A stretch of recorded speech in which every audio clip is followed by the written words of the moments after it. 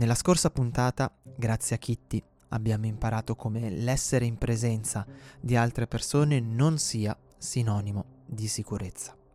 Questo avviene sia in caso di gruppi sconosciuti che in caso di gruppi di persone conosciute, di amici, di familiari. Il perché e il come comportarsi in queste situazioni lo affrontiamo oggi, nella 12ª puntata di Donna Sicura.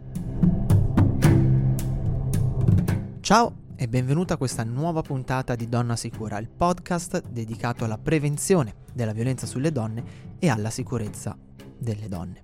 Io sono Eugenio Credidio, l'ideatore del metodo che porta il nome di questo podcast, Donna Sicura, e ti ricordo che tutte le puntate che escono di venerdì sono ascoltabili su tutte le piattaforme di podcasting, su YouTube, sul sito del Dojo Shinsui di YouTube, sul canale, del Dojo Shinsui di YouTube, e soprattutto sul sito internet di Donna Sicura, donnasicura.com, dove puoi, oltre ad avere accesso a tutte le puntate precedenti, puoi iscriverti anche alla Safe Letter, che a breve inizierà la sua opera di educazione oltre a quella del podcast. Quindi mi raccomando, vai sul sito, su qualsiasi pagina di questo sito, lascia la tua email e iscriverti alla Safe Letter. Oggi parliamo ancora di sicurezza in gruppo. Ci tengo ad affrontare ancora un paio di punti a riguardo, perché spesso è preso sotto gamba questo argomento, proprio per via del fatto che pensiamo di essere in sicurezza in una situazione in cui sono presenti molte persone. Ma prima di farlo voglio ricordarti, come sempre, di togliere un auricolare dal tuo orecchio qualora tu stessi camminando per strada, stessi rientrando a casa dal lavoro, o insomma fossi in giro e non avessi la possibilità di sederti e ascoltare con tranquillità questo podcast, in maniera tale da avere sempre coscienza e consapevolezza di quello che accade attorno a te. Lo hai fatto? Bene. Allora direi che possiamo iniziare questa 12ª puntata. La scorsa puntata ti ho parlato della storia di Catherine Genovese, di Kitty, e di del suo omicidio, che è stato di fatto un evento mediatico proprio per come è stato compiuto, perché è stato compiuto, se ben ti ricordi, davanti a 12 testimoni che non hanno praticamente mosso un dito per aiutarla, neanche chiamando i soccorsi. E ti ho spiegato come mai può accadere questa cosa, come mai di solito accade questa cosa e come fare per evitare che questo accada qualora tu ti trovassi davanti a una situazione del genere, o qualora tu vivessi in prima persona una situazione del genere. Ti invito, se non l'hai ancora fatto, ad andare ad ascoltare la puntata 11, perché è veramente molto importante. Ma l'essere davanti a un gruppo di persone sconosciute non è la discriminante. La discriminante è essere in un gruppo. Spesso si presume che, essendo attorniati da persone che ci conoscono, ci vogliono bene, eccetera eccetera, in caso di necessità queste vengano subito ad aiutarci. Per esempio, si pensa che nel momento in cui sei in giro a passeggiare per il centro con il gruppo dei tuoi amici, tu in quel caso sei completamente al sicuro. Purtroppo le cose non sono così. Non sono così per due motivi. Il primo è che, ahimè, le aggressioni di gruppo sono più frequenti di una volta e quindi è improbabile, anzi è impossibile, che nel caso in cui tu sia in un gruppo, qualora questo gruppo venisse aggredito, sia aggredito da una sola persona, ma verrà aggredito da più persone, e questo complica molto le cose. Perché? E qua mi collego al secondo motivo. Perché in caso di aggressione in un gruppo, di sicuro, o in una coppia, alle volte sento dire mi sento dire dalle ragazze che formo, ma intanto sono col mio ragazzo. Anche questo purtroppo non è una garanzia di sicurezza. Perché? Perché in caso di necessità, sia che tu ti dovessi trovare in un gruppo, che tu ti dovessi trovare in appunto una situazione di coppia o di microgruppo, 3 persone, in caso di necessità, di sicuro la persona che ti vuole bene farà tutto il possibile per venirti ad aiutare, ma prima di poterlo fare dovrà pensare alla sua incolumità. Ok? Questa è proprio una regola del soccorso a 360 gradi. Prima di poter aiutare qualcuno devo essere io in sicurezza. E quindi in un'aggressione di gruppo o in un'aggressione di coppia, se io, che mettiamo il caso sono il tuo ragazzo, vengo aggredito, prima di poterti venire in aiuto dovrò riuscire a gestire il mio aggressore o i miei aggressori.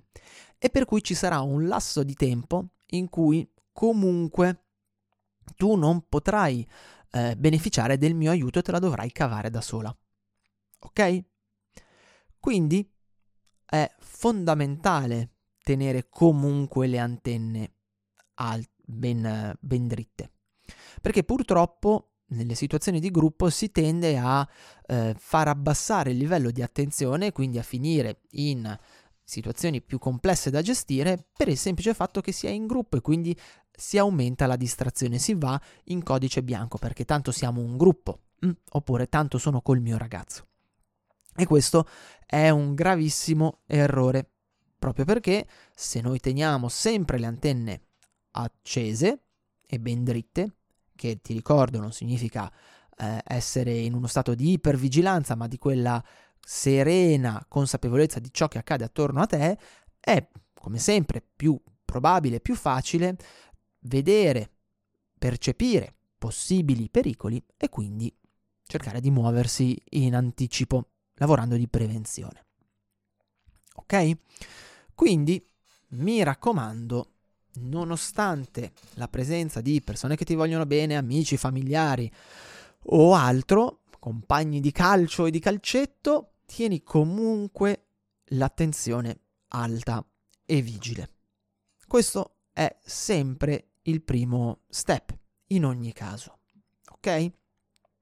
Se lo farai, ti renderai conto che magari ci saranno quegli sguardi che ti daranno fastidio, ti alzeranno il tuo livello di guardia, perché probabilmente il tuo istinto ti dice ehi, c'è qualcosa che non va. O che magari in un locale c'è un gruppo particolarmente chiassoso e quindi sarà meglio mantenere le distanze o addirittura andarsene da quel locale. O che magari una persona di un gruppo continua a fissare un tuo amico e cerca l'incrocio di sguardi così da avere una scusa per poter iniziare un rituale di sfida. Allora tu potrai avvertirlo e cercare di vincolarti, magari appunto cambiando semplicemente locale. Sono tutte cose molto semplici, come sempre, ma estremamente importanti e altrettanto semplici poi da applicare nella quotidianità. Ok? Ora, nel caso in cui tu però sia in un contesto diciamo in una zona affollata, per cui discoteca, locale pieno, concerto o altro, ci sono alcune strategie, alcune accortezze che è opportuno utilizzare.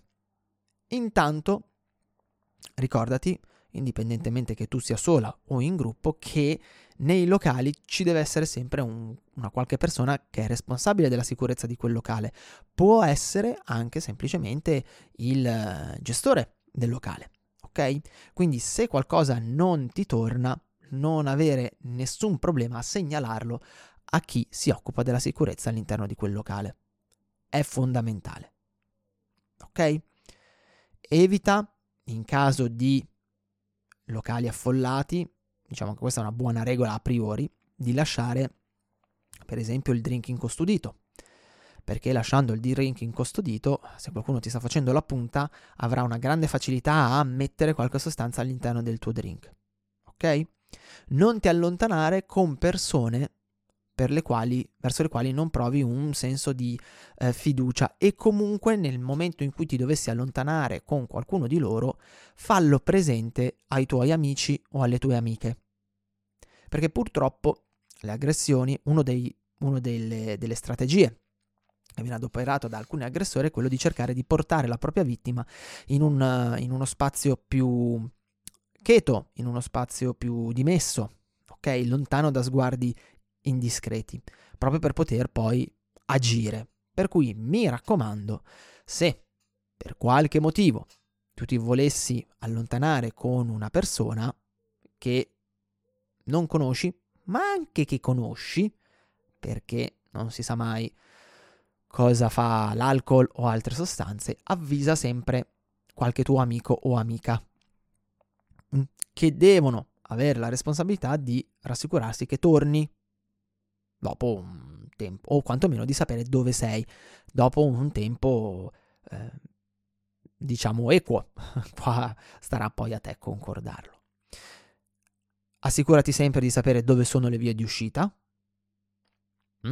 sempre, mi raccomando, anche perché purtroppo può succedere qualcosa all'interno del locale e quindi poi dover gestire una situazione caotica dalla quale devi uscire. Quindi mi raccomando, assicurati sempre di sapere dove sono le vie di uscita, sempre, sempre, sempre, e tieni sempre gli occhi aperti. È vero che sei in un contesto dove dovresti divertirti, dove di sicuro ti divertirai, ma diciamo che deve essere un divertimento consapevole. Perché purtroppo nel momento in cui la soglia dell'attenzione si abbassa in maniera eccessiva, a meno che tu non sia veramente in un contesto in cui tu sei sicura al 100% di poter lasciare qualsiasi freno inibitore, allora è sempre bene avere quel minimo di attenzione che ti può aiutare a preservare la tua sicurezza. Ok? Mi raccomando, sono regole molto semplici, ho voluto fare una puntata piuttosto asciutta proprio per questo, ma cerca di applicarle sempre, perché purtroppo succedono sempre più spesso situazioni di aggressione di gruppo dove bisogna saper gestire il tutto, situazioni che potrebbero essere anche gestibili con un po' di prevenzione, con un po' di de-escalation. Altra cosa che ti suggerisco di fare qualora si trovasse una situazione complicata è cerca di chetare gli animi, soprattutto delle persone che conosci, e al tempo stesso purtroppo i locali, i concerti, insomma le situazioni dove ci sono molte persone che vanno lì per divertirsi non sono sempre situazioni facili da gestire, perché proprio per via del grande numero di persone, proprio perché sono posti dove i freni inibitori vengono rilasciati, proprio perché c'è il caos, purtroppo sono luoghi in cui chi sa fare il proprio mestiere lo fa con grande facilità e lo fa bene. Ok? Per la puntata di oggi è tutto, cerca di assimilare questi suggerimenti e di applicarli nella tua quotidianità e io ti aspetto venerdì prossimo per una nuova puntata di Donna Sicura e ricordati che per qualsiasi cosa, qualsiasi domanda, non hai altro da fare che scrivermi in DM sull'account Instagram di Donna Sicura o mandarmi un'email alla mia email personale eugenio@dojoshinsui.com. Ma se per caso non riuscissi a trovarla, a scriverla bene, non ti preoccupare, cercami e vedrai che trovi il contatto senza grandi difficoltà. Buon fine settimana e mi raccomando, tieni gli occhi aperti. Un abbraccio da Eugenio. Ciao!